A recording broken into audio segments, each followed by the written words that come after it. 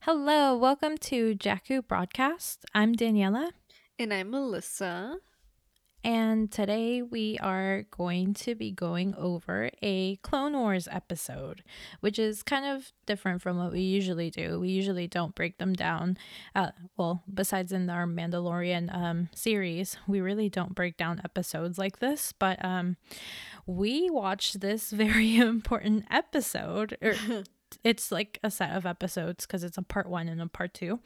And we thought that it was really important to do this right before the Rise of Skywalker, especially given the things that we find interesting in Star Wars and that we've talked about in our podcast. And This is crazy. yeah. I was introduced to these episodes because one of my friends was like talking about how there's an episode where they give Jar Jar a girlfriend, and he was just basically like, Jar Jar fucks, and like, Jar Jar has a girlfriend and all this stuff. And I was just like, okay, whatever. But then I decided to watch them finally like a week or two ago. And I was like, oh my God, because everybody here who listens consistently knows that I'm very much of a justice for Padme person. And there's obviously that big conspiracy about how I think I and like a bunch of other Star Wars fans think that Palpatine was the one who killed Padme. And this is like evidence, this whole episode is essentially like all the evidence that I need or that anybody needs to be like, yeah, you can like kill someone like in the way that we will describe in this episode. And I told Melissa, I was like, Melissa, watch this.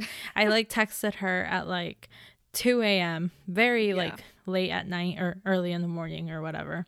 And I knew she wasn't awake, but yeah. So I think Melissa. when I woke up, I saw that text and I think I rolled my eyes.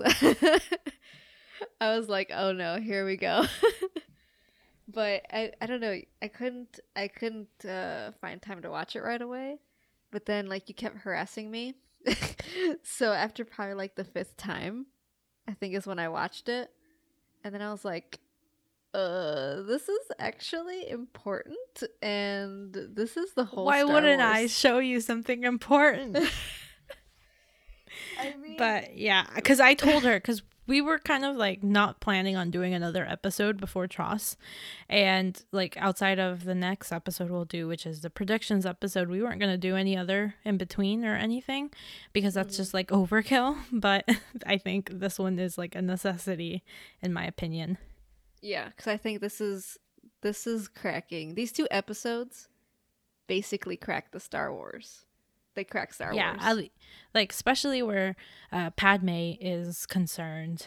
But yeah, which is interesting because okay, let's get into the episode. Hmm. So, So, what is the background for these episodes? Like, when did these come out? they came out right after the Disney purchase. This was part of the season 6 of this was part of season 6 of Clone Wars. So I think that these aired on Netflix. And so this was the last bit of episodes that George Lucas worked on as an executive producer. And it was obviously the last season of Clone Wars until the next one that's coming out in February of next year. But that's the background basically. So I feel like, given the context of, George Lucas, still like this is the last bit of stuff that he gets to work on in Star Wars, like in an official way. I feel like these are very important just for that reason. So, this is episode 8 and 9 of season 6, part 1 and 2 that we'll be going over. Yeah, and it's called The Disappeared. That disappeared. Yeah. Yep. Okay. So going into the episode, we opened this episode with there's trouble in the planet of Bardota. Like, there's a queen who asks Chancellor Palpatine, like, the Bardotans are neutral.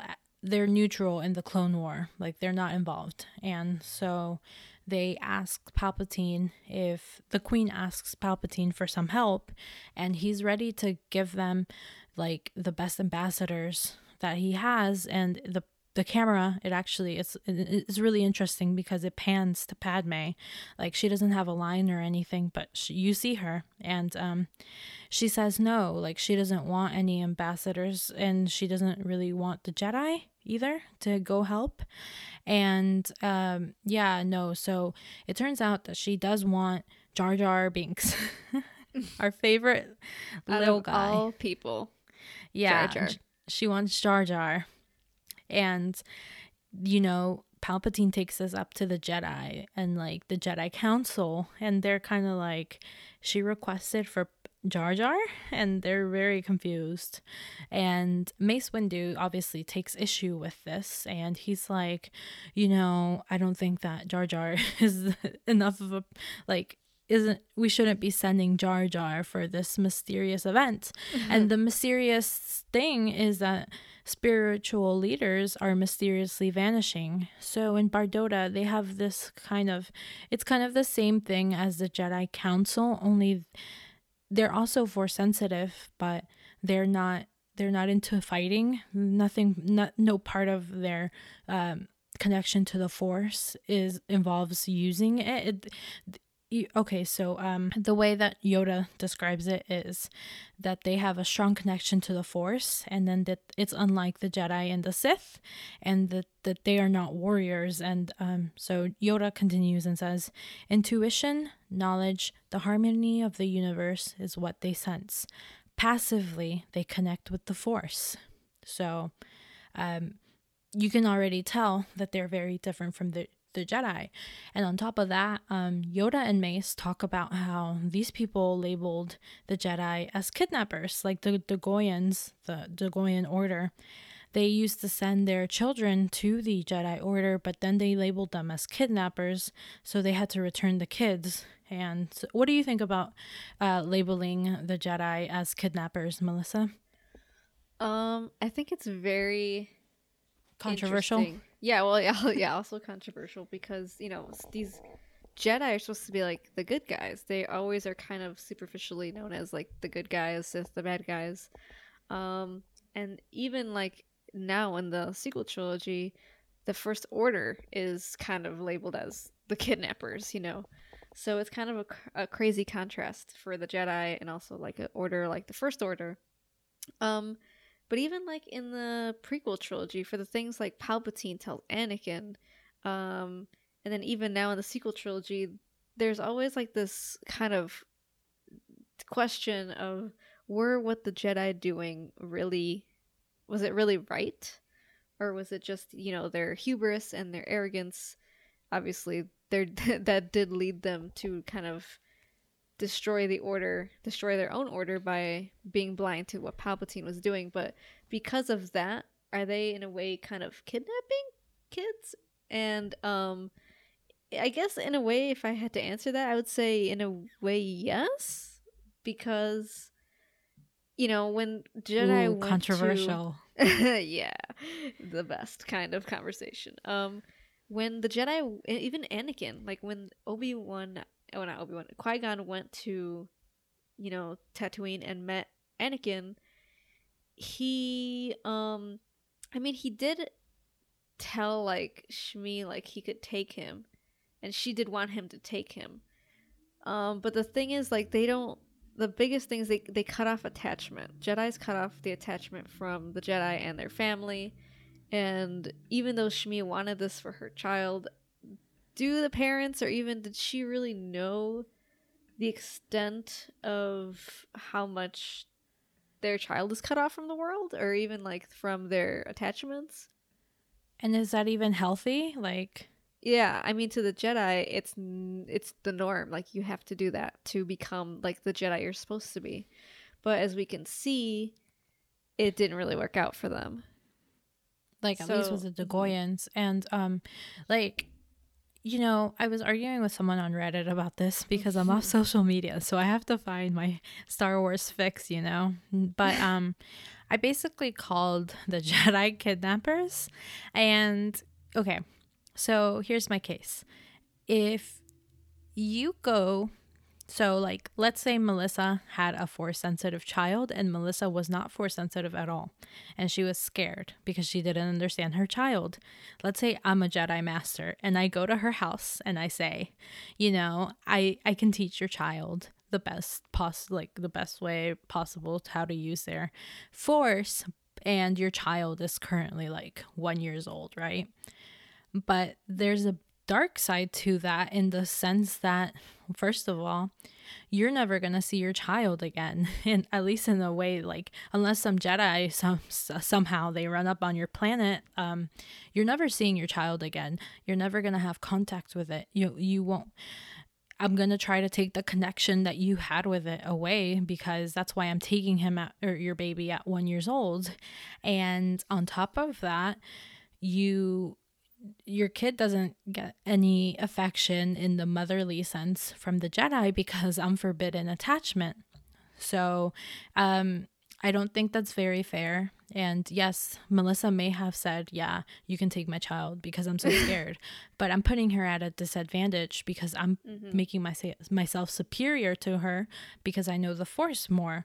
And ultimately, the Force doesn't belong to the Jedi, which is exactly what Luke Skywalker said. I think even Ben, we could look at this kind of in a lens of Ben Solo, because Leia and Han did not understand Ben, even though Leia had the Force. With Ben, I wouldn't so much call that a kidnapping. No, because he still had. I think it's alluded to that Leia still had connection. Like she still was able to talk to Ben up to a certain point in their lives through. I think that was said in Bloodline, right? I know she sent a message to Ben, but it never was kind of said that they were talking back and forth. Okay. Yeah, well, I mean, like, given that it's Luke, I doubt he would be like, you can't talk to your mother.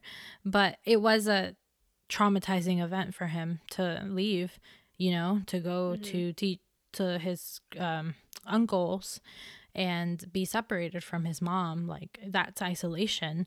But yeah, in terms of like Anakin, I think it's even worse, just simply because, he doesn't know he was a slave. Shmi was a slave. Shmi never knew when she was going to get out of the slavery. So that's why I think it's not a fair trade. Like, I'll give you my child, and yes, you might give it a better life, but ultimately, is it a better life? Because they are forbidden to be like, they're forbidden to love. And I think that's crap. And that's why I'm like, I don't know. The Jedi, I really hope they continue past this trilogy, but obviously not in the same way as the prequels. But I don't think they were good guys, at least in terms of how they treated the children. Like, it's kind of horrifying. Like, yes, your parent may not want the child because it's force sensitive. Like, that happened with Dooku. But also, like, maybe your parent is just scared and they make a decision that will change their lives forever. Like, and they had no background on what actually that would entail and emotionally how horrifying it is. That's why you see it in, in the Jedi students who are like, they are in contact with their family or they know their family. So like Dooku and Anakin, you see how they fall because it's like you're taking away like something that all humans need. Like, all humans need love and attachment and family. I mean, it doesn't necessarily have to be your blood family, but like the Jedi weren't trying to be a replacement family for these kids. Right. No, yeah, I think, the Jedi just had, and we don't really know how the Dagoyans, their kids, how they felt it was kidnapping. We don't really know why they felt that way. Yeah, we could only just infer based on how we've seen what the Jedi do, but right. But yeah. I think either way, the Jedi, their methods apparently, obviously they weren't the best. Yeah, and I think that Dave Filoni I don't know who's the writer of this episode. I'm sorry. If you want to look it up, go ahead, Melissa. But I feel like the writer of this episode put that to the forefront for us to like think about it, It's like, that's an interesting like thing to think about.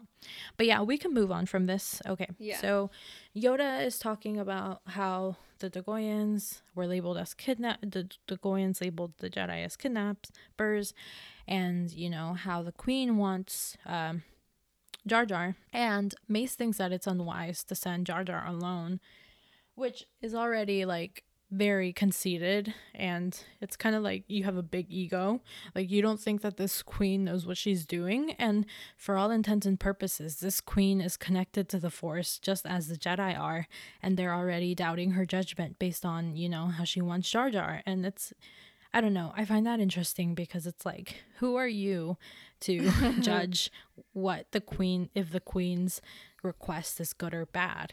And I think the fact that Palpatine also says, yeah, it is unwise to send Jar Jar, it's like, it's interesting. Nobody it's trusts Jar Jar. It's like if Palpatine wants you to do something, you know that you're playing right into his game. So yeah, I think everybody underestimates Jar Jar. I think it's pretty funny how the Queen Julia, it seems like she has complete trust in Jar Jar. So obviously she feels like that for some reason other than she just likes him, you know, loves him. So I think the Jedi should have taken that seriously right away. I mean, to them, Jar Jar is just a goofball.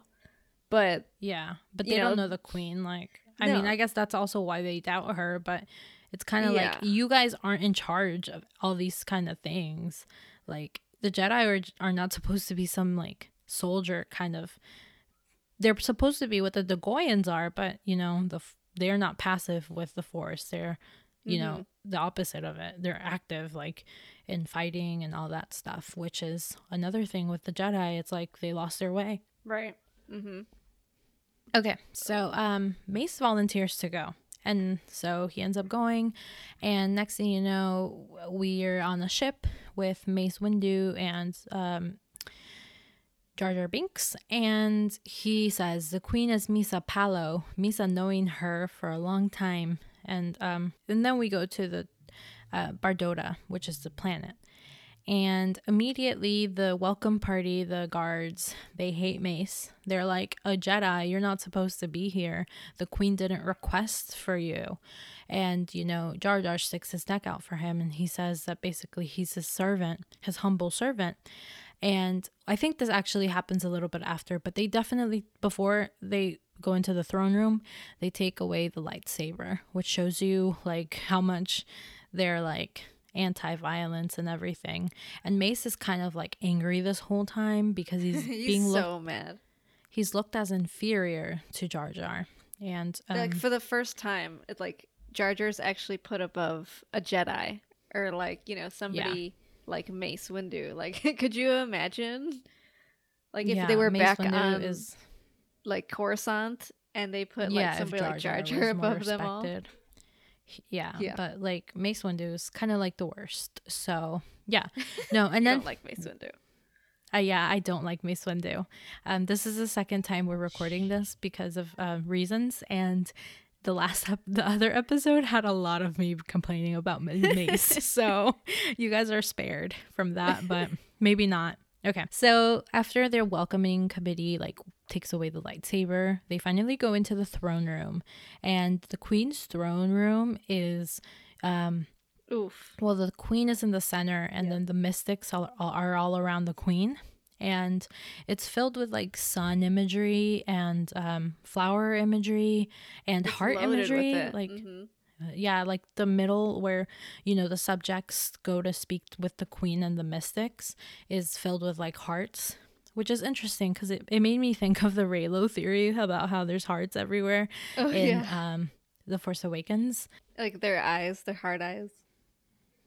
Yeah, and like also in the trees and stuff. The flowers, like there's a lot of lotus talk in the Reylo community. Oh yeah, and Padme, like Padme's name. Padme, definitely. Yeah, but yeah, no, I found that super interesting because the throne room is like where the Dagoyan order meets, I guess, and they're right by the Queen and everything. They're in a circle, so yeah, I definitely found that interesting because it made the Force, it made the way, the vibe of the place was very like chill, very airy, like airy, airy, and It's way more you know, laid back than like the yeah, Jedi temple, that's very, it kind of is kind yeah. of very, I don't know. I don't know how to describe it. It seems kind of cold in a way. The place that the order sits is kind of like snobbily above everything. And I mean, these people are also above everything, but all the decoration makes it seem more like homely, like more Mm-hmm. like Yeah. more like less intimidating. Like remember in The Phantom Menace when Anakin goes into the room and it's like he's cold and scared. Yeah. It's just not welcoming, but I feel like this is more welcoming, but not Oh, to yeah. Mace. No. And so here Jar Jar has to, the queen is already like she's mad that Mace Windu is there because she didn't want any Jedi. And Jar Jar has to stick out his neck and he says that Mace is his humble servant.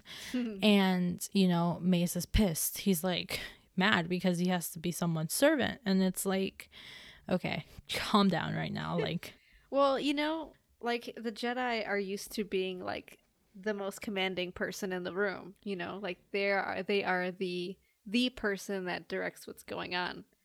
Especially during the wars and everything. Like they were considered like generals. And then here Mace is kind of like lowered down to a humble servant of Jar Jar of all people. That is yeah, I mean, like, hilarious. I definitely get it. And I get why he would be like that. But I feel like you don't know what's happening right now. Why are you going into the situation pissed off? Right. Like, that's not going to help get in the good graces of the queen. So then she kicks him out. Mace is kicked out, and he's told to wait in the antechamber. And then I guess he goes, right? Mm-hmm. So then the queen tells Jar Jar that there's a prophecy that's coming true. She says, an ancient prophecy is coming true. The Goyen masters are disappearing one by one. If they are not returned, a darkness will arise that will engulf the galaxy. Mm-hmm. And from this perspective, like this ancient prophecy, it kind of makes me think about how Order 66, like Yes. the Dagoyan masters, you could replace that with the Jedi masters are disappearing one by one. If they are not returned, a darkness will arise that will engulf the galaxy. And Mm-hmm. it kind of makes me think about how necessary that the Jedi are to keeping the balance. I have a lot of complicated feelings about all this, but obviously all I know that for sure is that the prequel Jedi were not, the way that the Jedi were supposed to be. Right. Like, well, yeah, they are the lightsiders in this part of the story. So they do balance that side of the scale in that moment in the For story. sure. And okay, so we find out that the queen and Jar Jar actually have a romantic relationship, and Jar Jar is her boyfriend. Like they actually kiss. They And make out. yeah, they kiss. And she says, "Come meditate with me, so our minds may be as one." And then they kiss. And it's so funny because the meditate with me part is so funny because obviously it makes you think that they're going to go do it. And they don't, but they're actually shown to do yoga, but for a little bit in the episode, you don't know what's going on. So it's like, because she also says, "Come meditate with me, so our minds may be as one." And this part made me think of Anakin and Padme because, I don't think they ever meditated together. Like, I don't like they probably didn't have a reason to think that meditating would be beneficial for their relationship because meditation was seen as something like that the Jedi do. But Right. you never saw them take part in those kinds of couple yeah, therapy 'cause kind of relationship. exercises. Yeah. Well, yeah, like Padme wasn't familiar with all those things. That's why Revenge of the Sith was basically Marriage Story in Star Wars. Shut up. I'm kidding. It's not 101. But what were you going to say, Melissa? Sorry.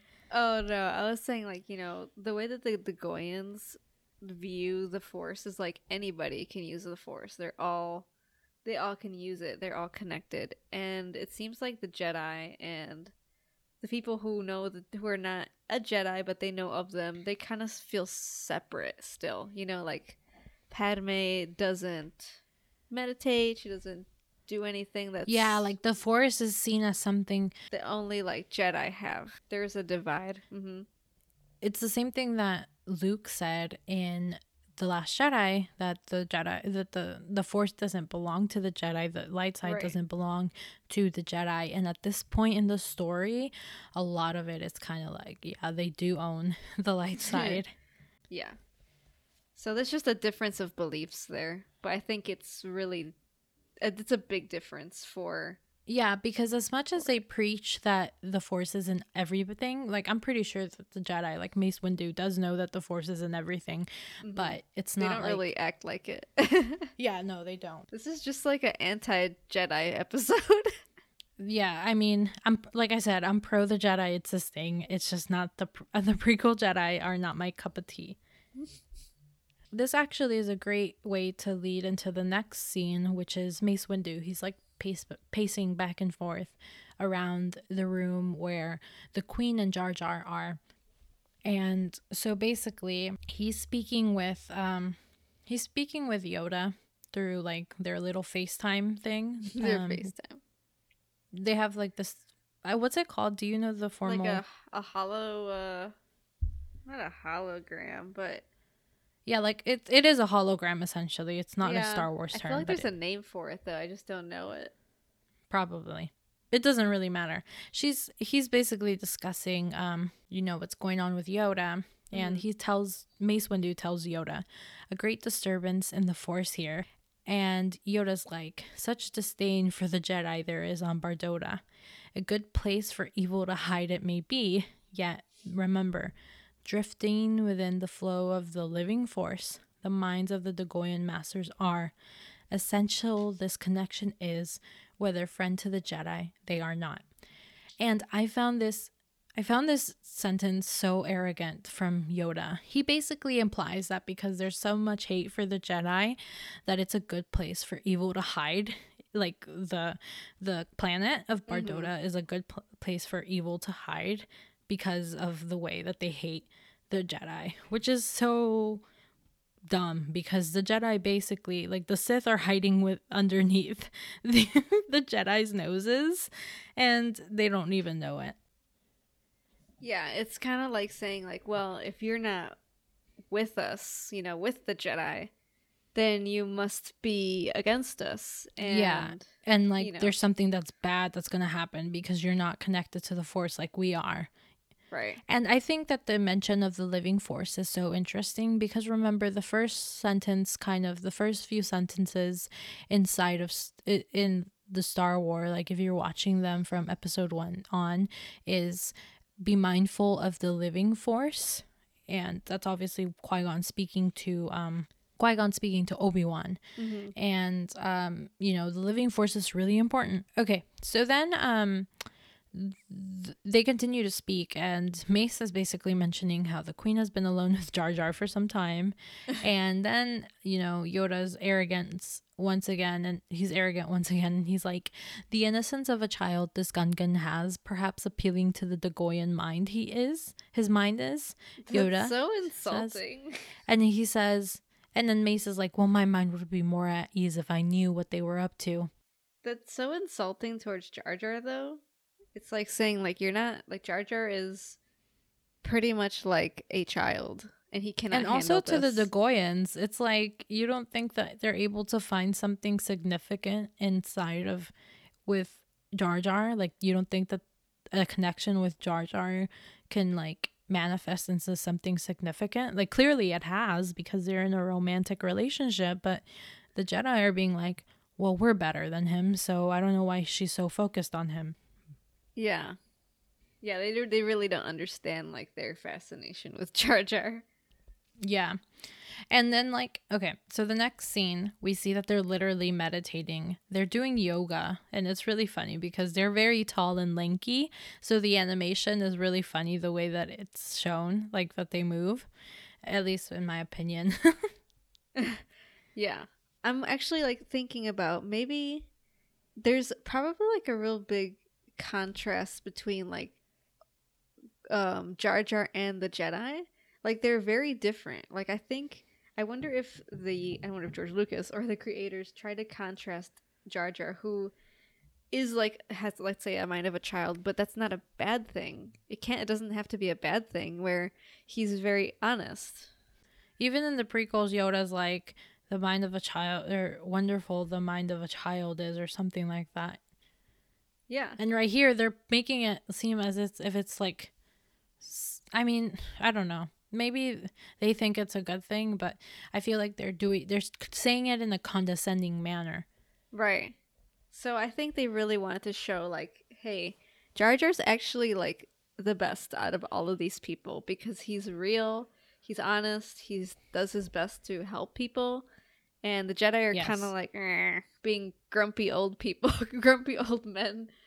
And I think that's great that the way they contrasted that. Definitely. And that's even said, like Queen Julia, is it Julie or Julia? Julia. And that's even said, like, Queen Julia is like, I know you will be able to help me in ways others cannot. And then Jar Jar says, Misa hoping so late, my milady. And then we're shown Mace again, and he's trying to do Jedi mind tricks on the Dagoyans. And they're like, you know well enough that you shouldn't have done that, Jedi. And, Mace continues to pace back and forth in a sense that it's kind of like Maul, like Darth Maul in The Phantom Menace when he's pacing back and forth. Yeah. So I think that was like a direct kind of parallel because, when Maul was doing that, there was a barrier, and here the door and the guards are a barrier for him and, the Queen and Jar Jar. So Right. So Queen Julia tells Jar Jar that she says, discovered a terrible secret buried within the rippling waves of the Force. And then Jar Jar kind of interrupts, is like, all right, maybe it's better to get Master Mason here to hear this. And she's like, no, Jar Jar, only you. I cannot trust the Jedi with this secret. Which is pretty cutting from that. That's pretty telling. Like, the Jedi are kind of, they're supposed to be peacemakers, and they're usually like the elite group that, governments and whatnot try to bring in if there's something terrible going on. But here she's literally like, no, this is only you, Jar Jar. Only you can do this. Which I guess if you want to think about it in a larger context, like for, obviously we're going to get into the larger stuff later when we get more into the prophecy and things that happen with it. But it's almost like the Jedi cannot do this. Like whatever this is that must be saved and what must be fixed or, done, it cannot be the Jedi.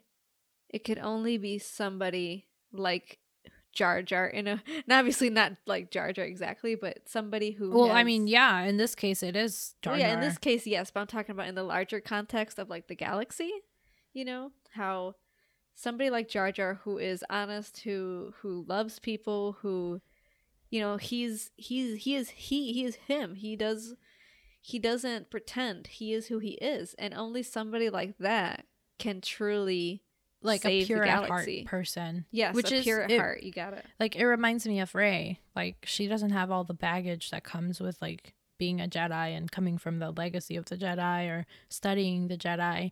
She's just like Rey from Jakku. Right.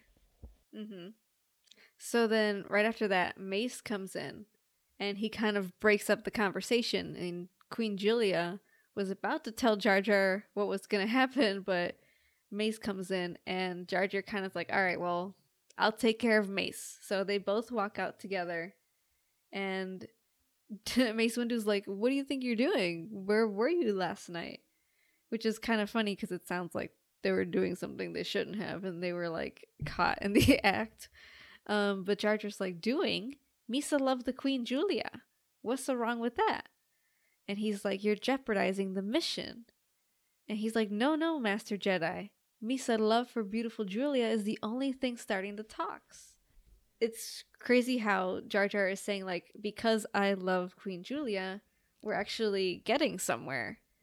That my love for Yeah. her doesn't mean nothing. I'm not jeopardizing anything. Yeah, because obviously the Jedi view attachments as wrong. And they're like, I think this is why they think attachments are wrong, because it'll jeopardize the mission. Like in Attack of the Clones,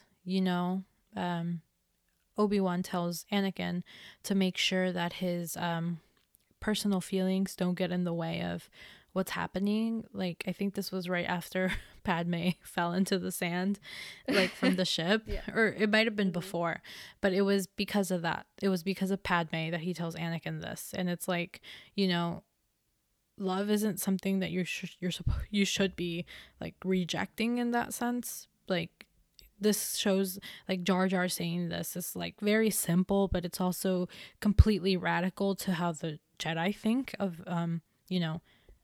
being in love and how that impacts missions and everything. Right. Like the Jedi see it as a weakness, but here Jar Jar's saying it's a strength. Yeah. So after they say that, he goes back in to talk to Queen Julia, and he discovers that she is gone. No. And then this next part is like they're in the throne room again. Yeah, they're in the throne room, and the men all around there say, like, the prophecy is being fulfilled as it is written. First the Dagoyan masters disappeared, and now the queen. If she does not return in 3 rotations, I'm afraid she will be gone forever, and an era of darkness will rise throughout the galaxy. So this is actually wow. What? This is huge, Daddy. What? We Ring the interrupt alarms. we interrupt this broadcast to freak out about canon Star Wars quotes. Yes. So, okay. First, let's break prophecy down. What do we know about prophecy? Is it always interpreted right? Or like, is it necessarily is a prophecy that's given to someone necessarily about what they think it is? Like, is it? No. And even as said by Master and Apprentice, sometimes it is kind of prophecies that are like read wrong, but it's how do I even say it?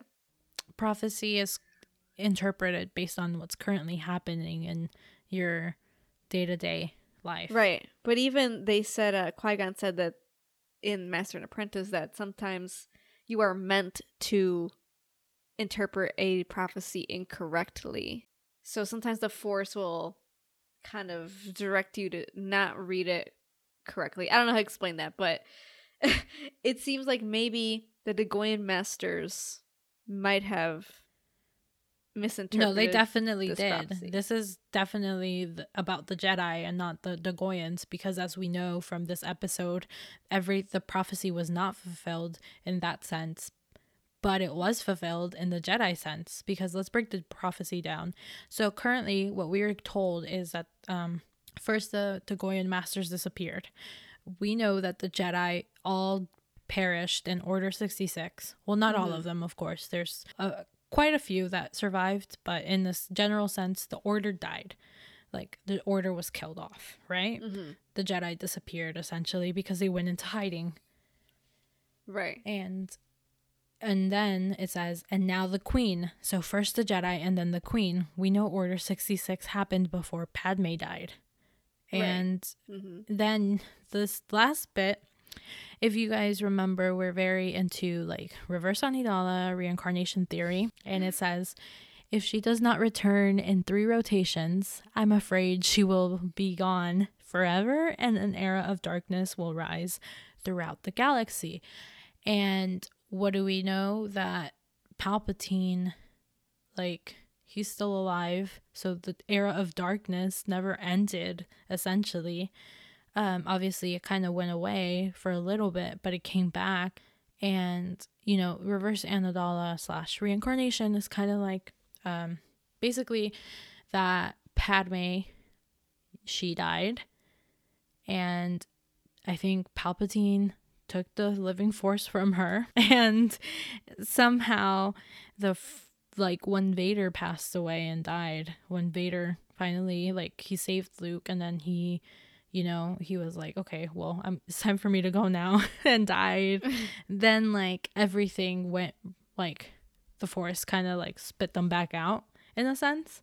It's reincarnation. So that's essentially it. If you guys haven't listened to there's an episode for What the Force, and it's good, and I think we always plug that episode, but if you want like some hints about it, it's like not hints, but like people actually like talking about it in like a deep way.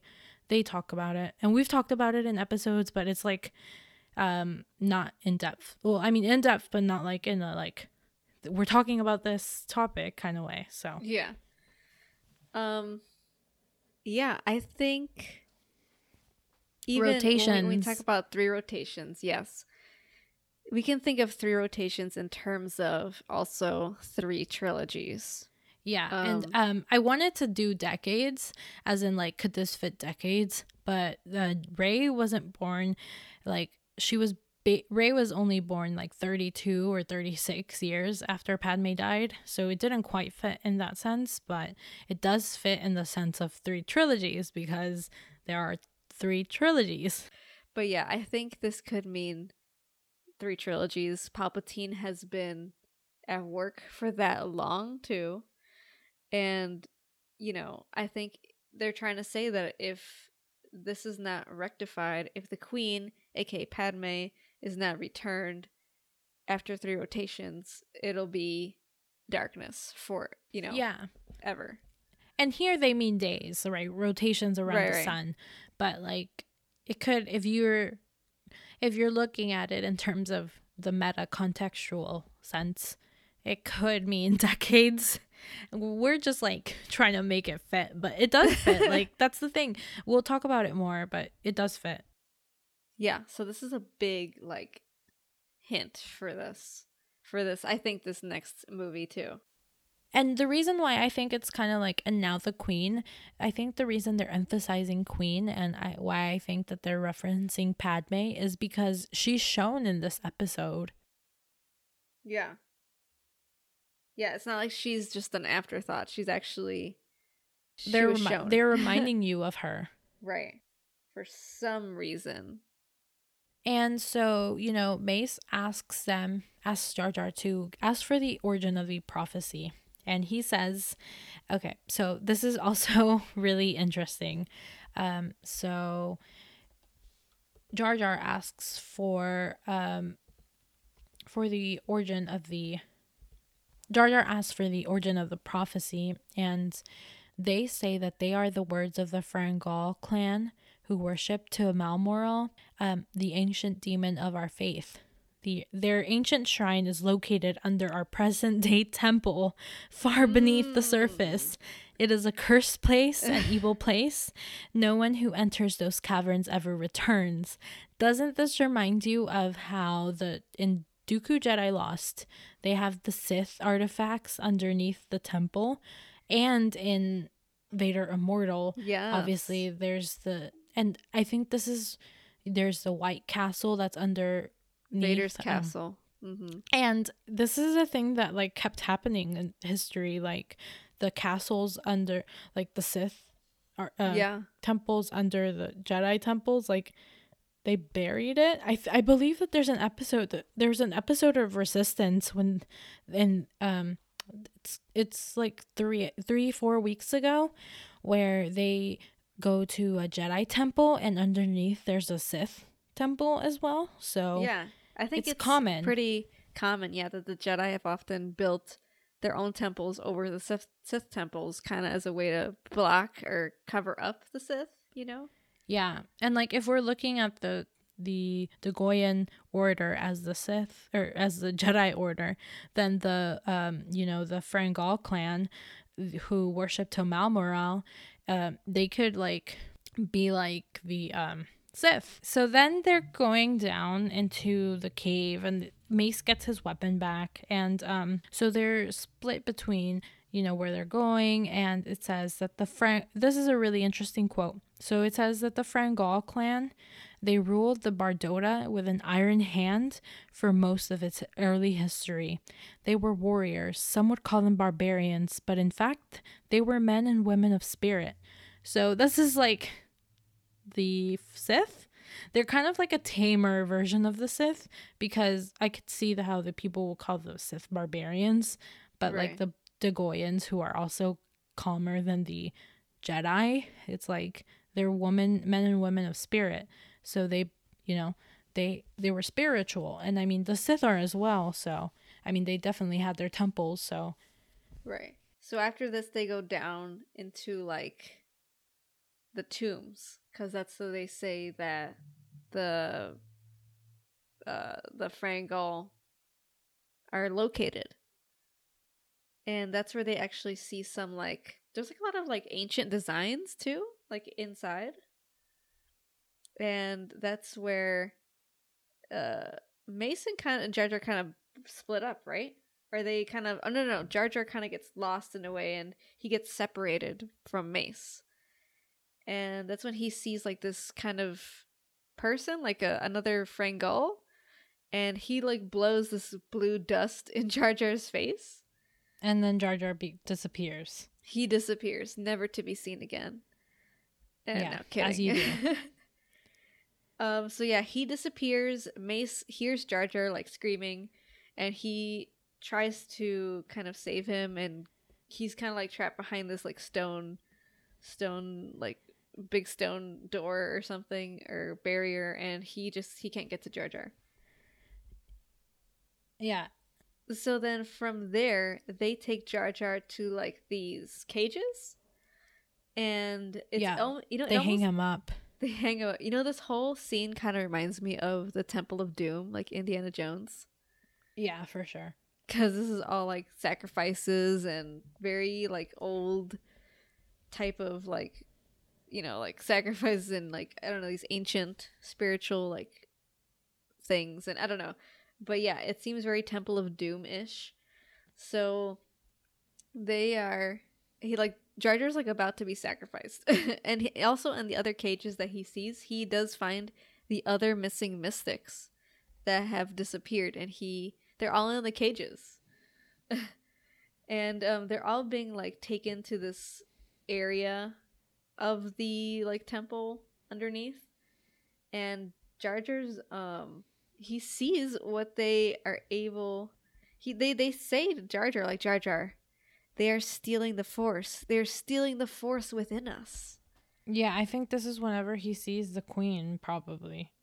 I mean, Yeah. it's not important, but basically, like, if Jar Jar finally sees all the Goyans who were like Right. taken, and the queen, she's kind of doozy, like she's kind of not in her full like, she's not fully like aware of her surroundings, but she sees Jar Jar and says that they are stealing the force from within us. And I don't know, what do you think? Like, did you know that they could steal the force? Like, I actually steal the didn't. force?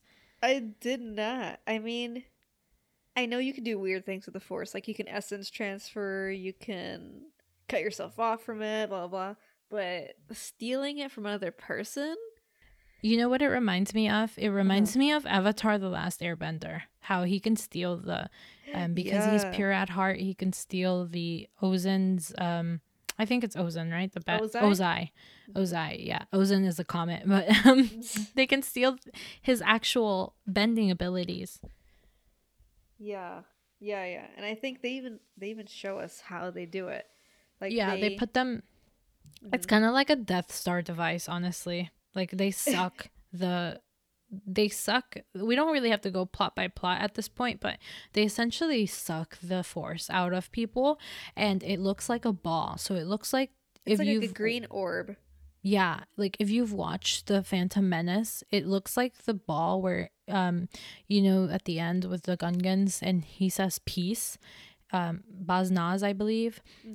It looks like that ball that he It's has just in his green. hand. Yeah. And it also looks like the bright star, which is in Vader Immortal. And yeah, I think obviously that obviously we know that that's the force. Like, it's probably the thing that Baz Nas has is probably the force or something, and so does the bright star. That's the force. And once they take they're stealing the living force away from these people. So yeah, and it becomes a ball. Yeah, they like kind of put these mystics kind of like into this trance, and they push them off like the pyramid, and they slide down all the way to the bottom, and that's when this device or some sort of like electricity thing or whatever like electrocutes them and takes the living force out of them and transfers it to the ball. So it almost is kind of like a, I don't know how you call it, like the engine in Vader Immortal. Sure. Yeah, to the kind of like to use the bright star in a way. Yeah, and like it's so interesting because Jar Jar, they're gonna take his force too, and they're sedating him, or they're trying to like get him to they're trying to suck his force away the same way they did with the other Dagoyan master, who just disappeared, by the way. He kind of like smashed into pieces whenever he died. Whenever They didn't really show what happened to his body. It just kind of like went limp, I think. Yeah. So he just died, and I'm sure there was no medical reason for him to die, and he just lost the will to live, right? And lost the will to live. So Jar Jar is he's being sacrificed, and he's like, Misa not big of the force. And then the Frangal guy, he says that the force resides within all living things. What little you have will be ours. They don't care if you have a lot of force or not. Yeah. So finally, after this, they fly off the clan, the Frangal clan. They fly off to a moon, and then Mace and Jar Jar, they go back to the Goyan people. And well, before all this, like Mace Windu comes in and saves Jar Jar before he's sacrificed. Yeah. So he's saved by Mace, and it's interesting because the Dagoyans, they say that the demonic cult of Malmural is active once again. If they steal the essence of the queen, darkness will fall across the stars. That wording is so like, it's done you could literally on purpose. You can replace Malmural with like Sith, and it'd make the same like sense. It's the same thing, because the Malmural are what the Sith are to the Jedi. Like, what? Or at least the Frangal clan, they're the same thing as the Sith for the Jedi, like, or for the Goyans. And it's like across the stars. If like what? Like, it's like, who talks like that except for when it's about like, we know across the stars has the, like, it's the ultimate like love song. We know who it's for. It's yes. In the Star Wars canon, using across the stars isn't like on accident. It's not a joke. It's like trying to tell you something. Joke. This is my life. So basically, Jar Jar at the end of this first episode, we're only at the end of the episode, he's basically like, we're gonna get him, and we're gonna get the queen back, and with Mace Windu, and all the Dagoyans are so happy. So they're like, yeah, let's go save the queen on the moon, or the moon of this planet. And that's pretty much. It's funny because then at the end, Mace kind of says, Jar Jar, maybe it's this place, but you're starting to make sense to me. Like, Mace is kind of learning here, and he's thinking, okay, maybe what Jar Jar has, it's not as crazy as I thought. It's just new to him. It's new to Mace. For sure. Yeah. So then the next episode is the part 2. So also, I want to point out that the calling card is, for this one, I don't think I wrote it down for the first one, but for this one, the quote card says wisdom is born in fools as well as wise men. So it's kind of like showing like, oh yeah, Jar Jar's smart. Yeah. And so, and in the first one, it said something like, without darkness, there can be no light. Oh, really? Oh, yeah. Mm-hmm. Wow. I mean, so here Jar Jar is explaining what happened to Mace, I believe, and he says that the cultists took one of the Dagoyan masters and sacrificed him.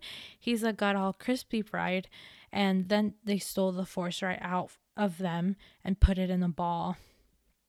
And Mace says that the cultists couldn't exploit the living Force like a Jedi or a Sith. I sense something else, a darker presence. And yeah, and he also says, like, they're trying to find the coordinates to find the queen on the moon. And he says, if we find the sphere, we will find the queen.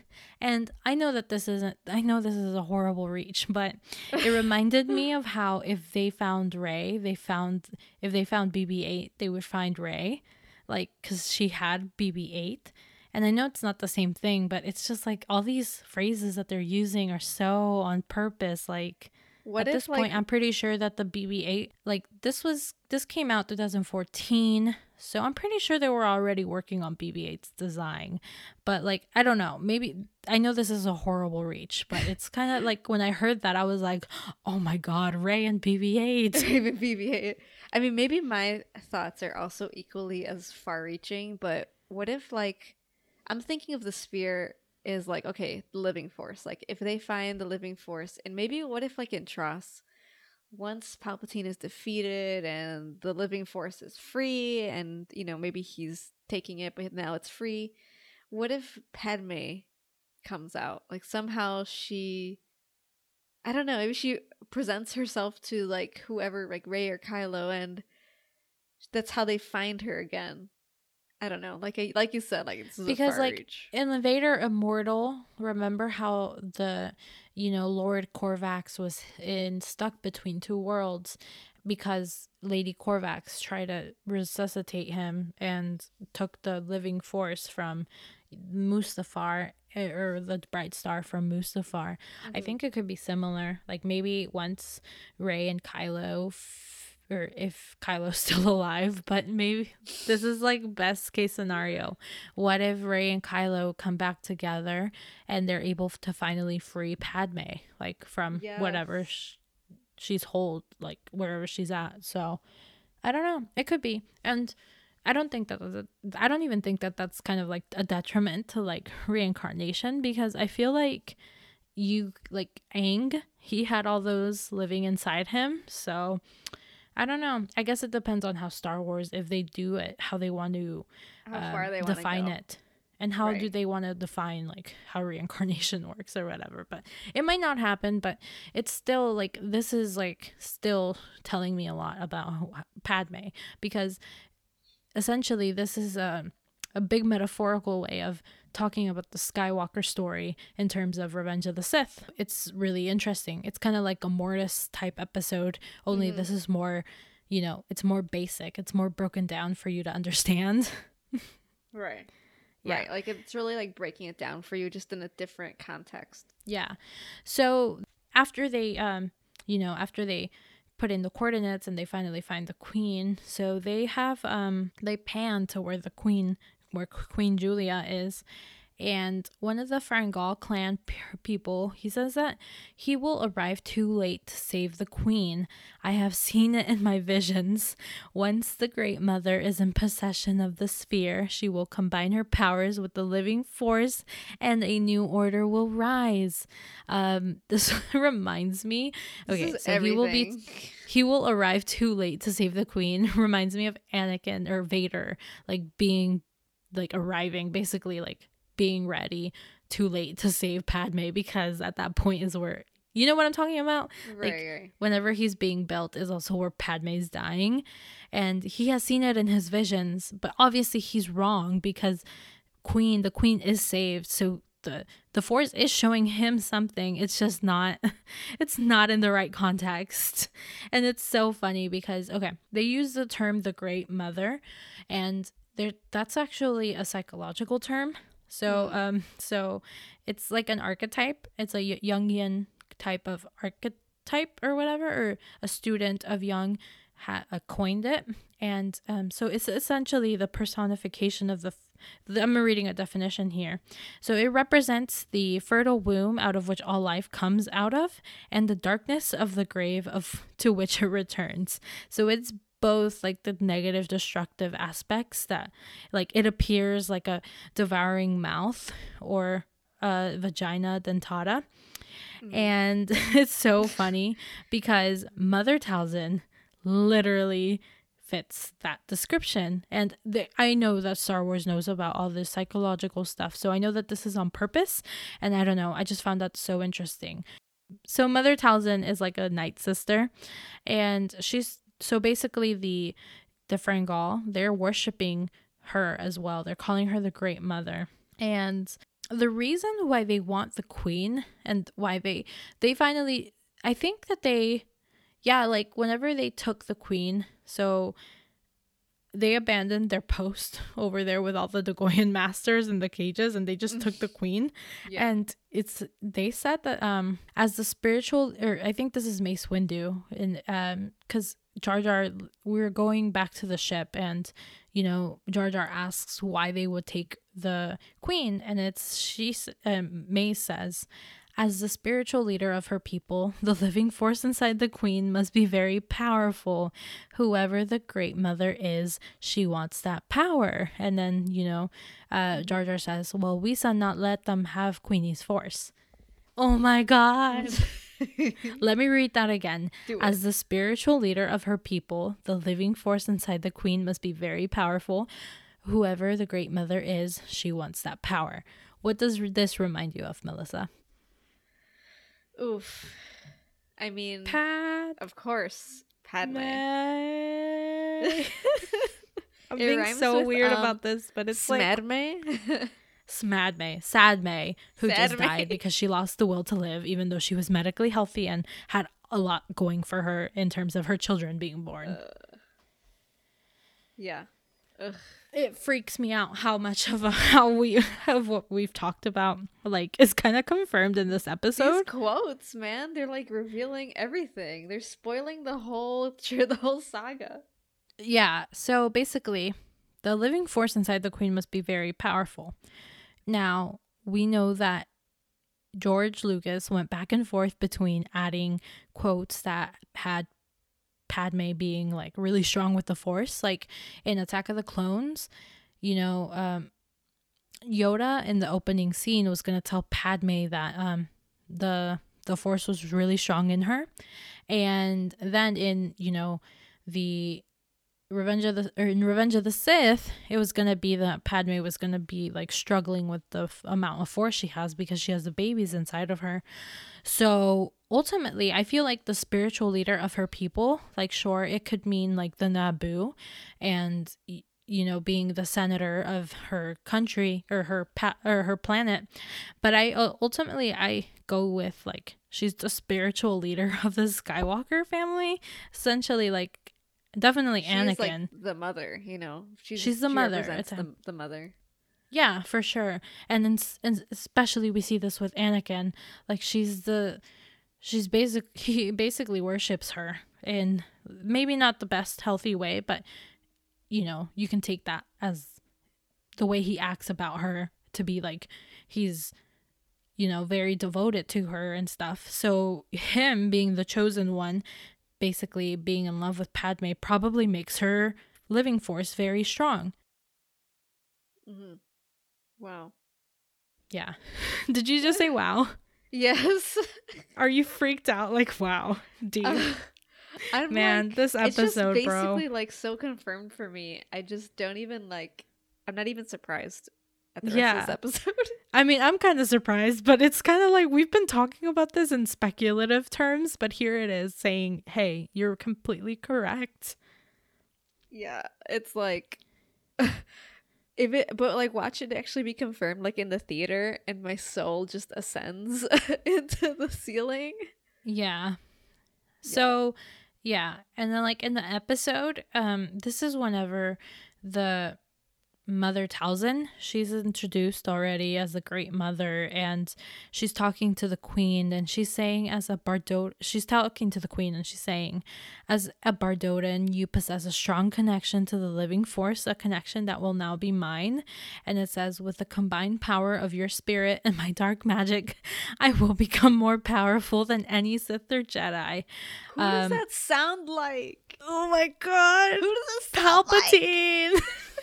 Mother Talzin is the metaphorical replacement for Palpatine in this episode, and you possess a strong connection to the living force is essentially like, I mean, obviously with Anakin, I don't think he was able to take his force. Sorry, I don't think Palpatine was able to take Anakin's force, but he definitely did some weird juju with Padme. So it's like, wow. Like, and obviously he targeted her because she was probably like, whenever she like was dying as she was giving birth. So it's like they were like, you know what I mean? Yeah. Like, this was a very vulnerable time for her. Yeah. Oh my god. And it's always interesting. It's always interesting how George kind of puts those two events together, like her giving birth at the same time as Anakin or Vader being born, like, because that didn't have to happen. No, but he totally tried to show like some sort of like circle of life type of thing. You know what I mean? Definitely. Like, and like death and rebirth and all that. Yeah, rebirth, right? Definitely. And so basically the way that they're taking the queen's force is that it says, upon that tower rests the device that can harness the energy of the sun. Come on. Like, this is even before The Force Awakens came out. I know. And they're spilling it all here already. Wait. Dude. If this was whenever the development of if this was made when the development of The Force Awakens was happening, and the energy of something can harness the energy of the sun is said here, maybe it's not so crazy to say that if we find the sphere, we find the queen is about Rey and BB-8. I'm just saying. You really want this to be true? Well, I mean, it definitely confirms reincarnation theory a bit. So, but no, I get you. Yeah. Oh. We're shown. Okay, so basically, Mace Windu and Jar Jar, they end up on camels. Like, they fight there's a fight inside of the I believe there's a square and like a town square area where they fight these people who are they're basically, I guess, on team Mother Talzin. I think it's kind of they're part of the cultists who they try to stop Jar Jar and Mace, and they can't. But they end up on like these horses, and they're traveling in the desert. So it really, really, really reminds me of the three what's it called? The Three Kings? The three the nativity like stuff. Yeah. With the Jesus. Birth of Jesus and the Three Kings coming to visit him after his birth. Yeah, only it's Jar Jar. It's only Jar Jar and Mace. Sorry, your birthday's so lame, Jesus. Oh my god. I could imagine fan art for this right now. They're coming to see Baby Yoda. No, but like essentially, and basically the queen, it's shown like on binoculars that the queen is like she's like in a cross position. Like she's about to be like, her force is about to be sucked out of her, and they're using an old-timey device to take the energy from the sun. It's kind of like these magnifying glasses that are all gonna align at one point, and that's when they'll take the queen's force. And it's so interesting that they need the sun. They need the sun to take the energy from the queen. The sons. Yeah. The twin sons. No, I think that this was just one son, but I feel you. There's twin moons here for sure. Okay. So I mean, it can pretty much mean the same thing. But, Whatever. No, I totally agree. But yeah, And then so they fight. The Jar Jar and then Mace obviously save the queen, and Mother Talzin, she kind of dissolves, and she's essentially dead.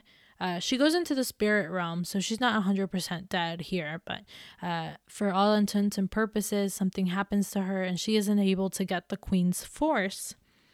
And then Queenie tells Jar Jar that what she wanted to tell him before she disappeared was that she saw the witch when she looked into the force.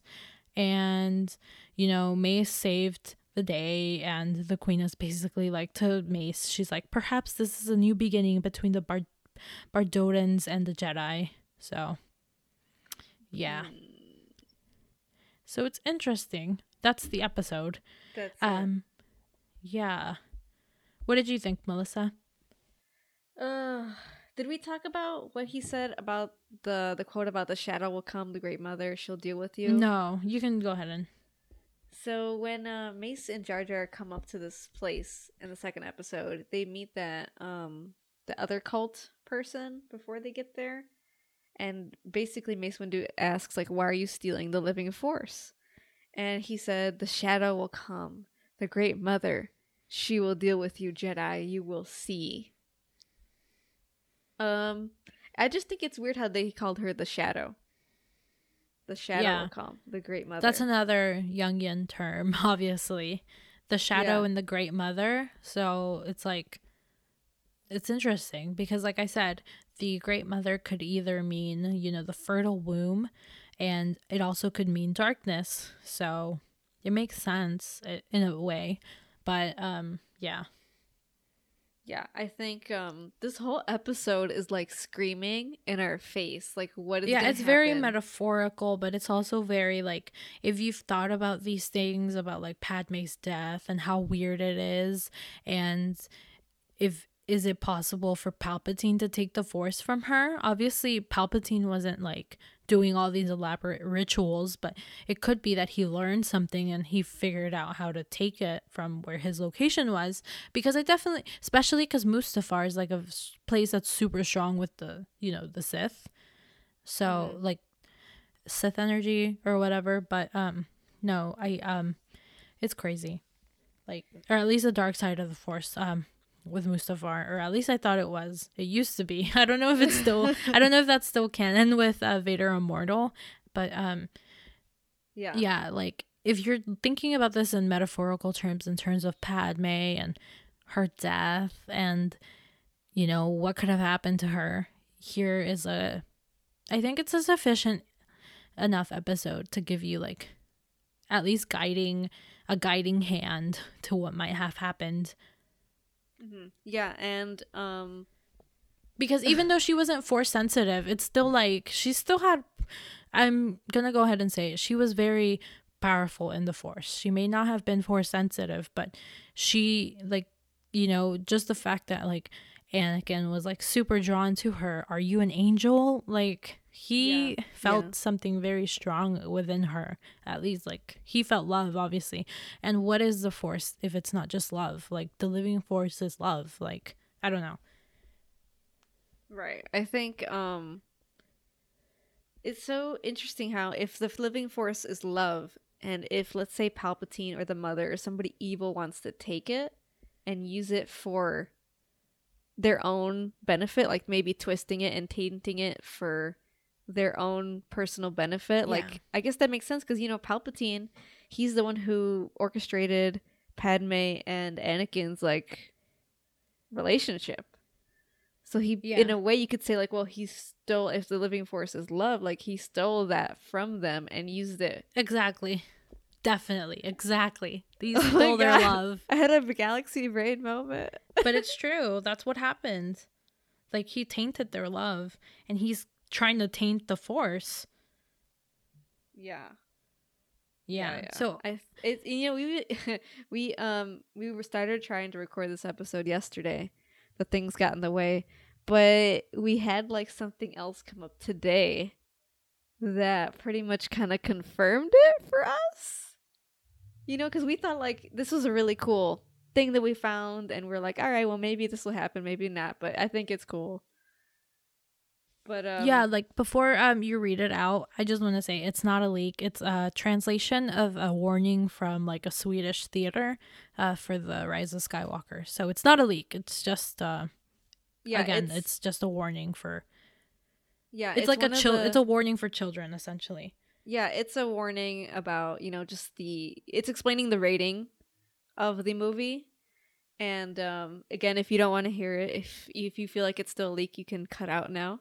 But this is what it basically said. It was in Sweden. It's a Swedish theater, and this is the translation.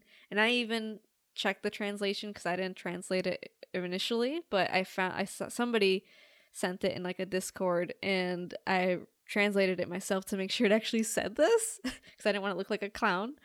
So part of the warning says the presentation features elements of frightening and intimidating moods, battles with shootings and people pierced by laser swords, intense space battles, powerful explosions, and crashing spaceships, as well as a terrifying man who draws the life force out of people.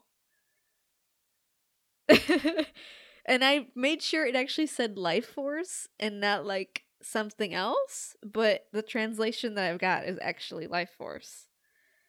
Yeah. So I'd found that today and I immediately texted Danny and started screaming. Because Yeah. that's it. That's what Palpatine is going to do.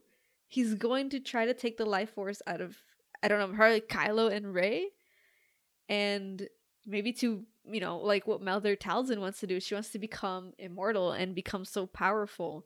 And that's probably what Palpatine wants because he always wants that. He's wanted that since the beginning.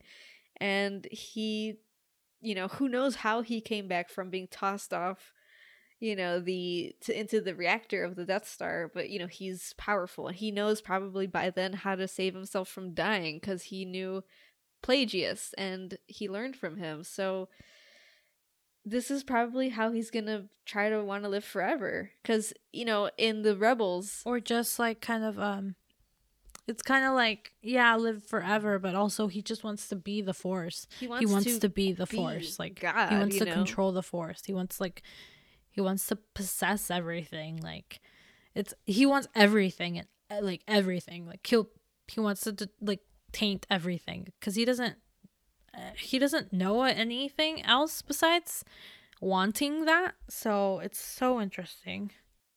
Yeah, I think if if I'm sitting in a theater and somebody says that Palpatine's trying to take like the life force out of somebody or the living force, I feel like they're not gonna say it. They're gonna do it. They're just gonna straight up do it. And I'm gonna like scream and I'll probably be kicked out, but I'm gonna die. Like, I feel like this is just validation. And at first I thought this was like a little bit of a crack theory because we had no other like validation when we started talking about this episode. But now after this comes out today, I think it actually holds a lot of water.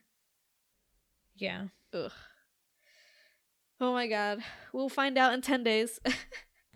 Yeah, TROS is in like 10 days. Wow. It's right now we're recording it on a Monday. So the Monday before the week of TROS. So woohoo. Is there anything else that you wanted to say about this episode? I hope that we didn't bore people with our like playbacks, essentially scene backs, Play by play, where we describe each scene. Towards the end we kind of were like it's not necessary anymore because we were just going to do the important quotes. But I hope if you guys like reach the end of this episode, you guys go back and watch episode 9 and episode 8 and 9 of season 6 of the Clone Wars, because it's a rich text in episode, like in the Force and in what it tells us. So if you guys essentially if you want to like figure out that like there's evidence for Palpatine stealing Padme's Force and that's how she died, yeah, because like if you don't have Force, what do you have? Nothing,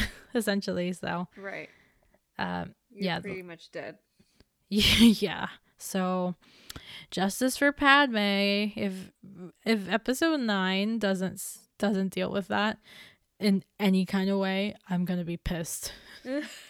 No, I mean- I don't want to say that it has to check these boxes for me, but it has to do that because that's one of the biggest unresolved mysteries Yeah. of. I mean, we've heard Chris Terrio talk, and we've Yeah, heard he did mention it, so he knows. He Yeah, knows. he mentioned there's loose threads in the prequels and everywhere else, and JJ and him sat in a room and they with whiteboards everywhere, and they were trying to see where they felt in each movie where stuff was not answered. So Yeah. I have faith in Terrio. Yeah. Yeah, And yeah, JJ. same. And Yeah, all of I have. them. Yeah. All right. So if you guys want to follow Jakku Broadcast on Twitter, go to Jakku Broadcast. And you can follow me at Mortis Gods. And how can we find you, Melissa? Abandoned Porg on Twitter, Abandoned Sock on Tumblr. All right. So thank you guys for listening to this very kind of long episode about these 2 episodes of the Clone Wars. Please check them out. Like, they're so vital. Probably I think. before Tross too. And hopefully we're proven right. But even if we're not, I feel like we will be proven right, just because what's the point of these episodes if not to set up something for the future? Because it's not like they bring her back. They never bring the queen back for any kind of, like, right. and This was obviously meant to tell us a story somehow. yeah, Because a we never see metaphorical these story. characters again. And I mean, like, the Queenie or the other Degoyans, like, they never show up again, I don't think, so...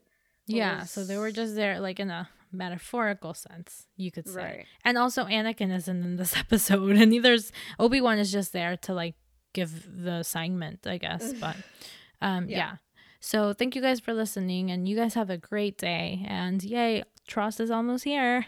Yay! Bye. All right, bye.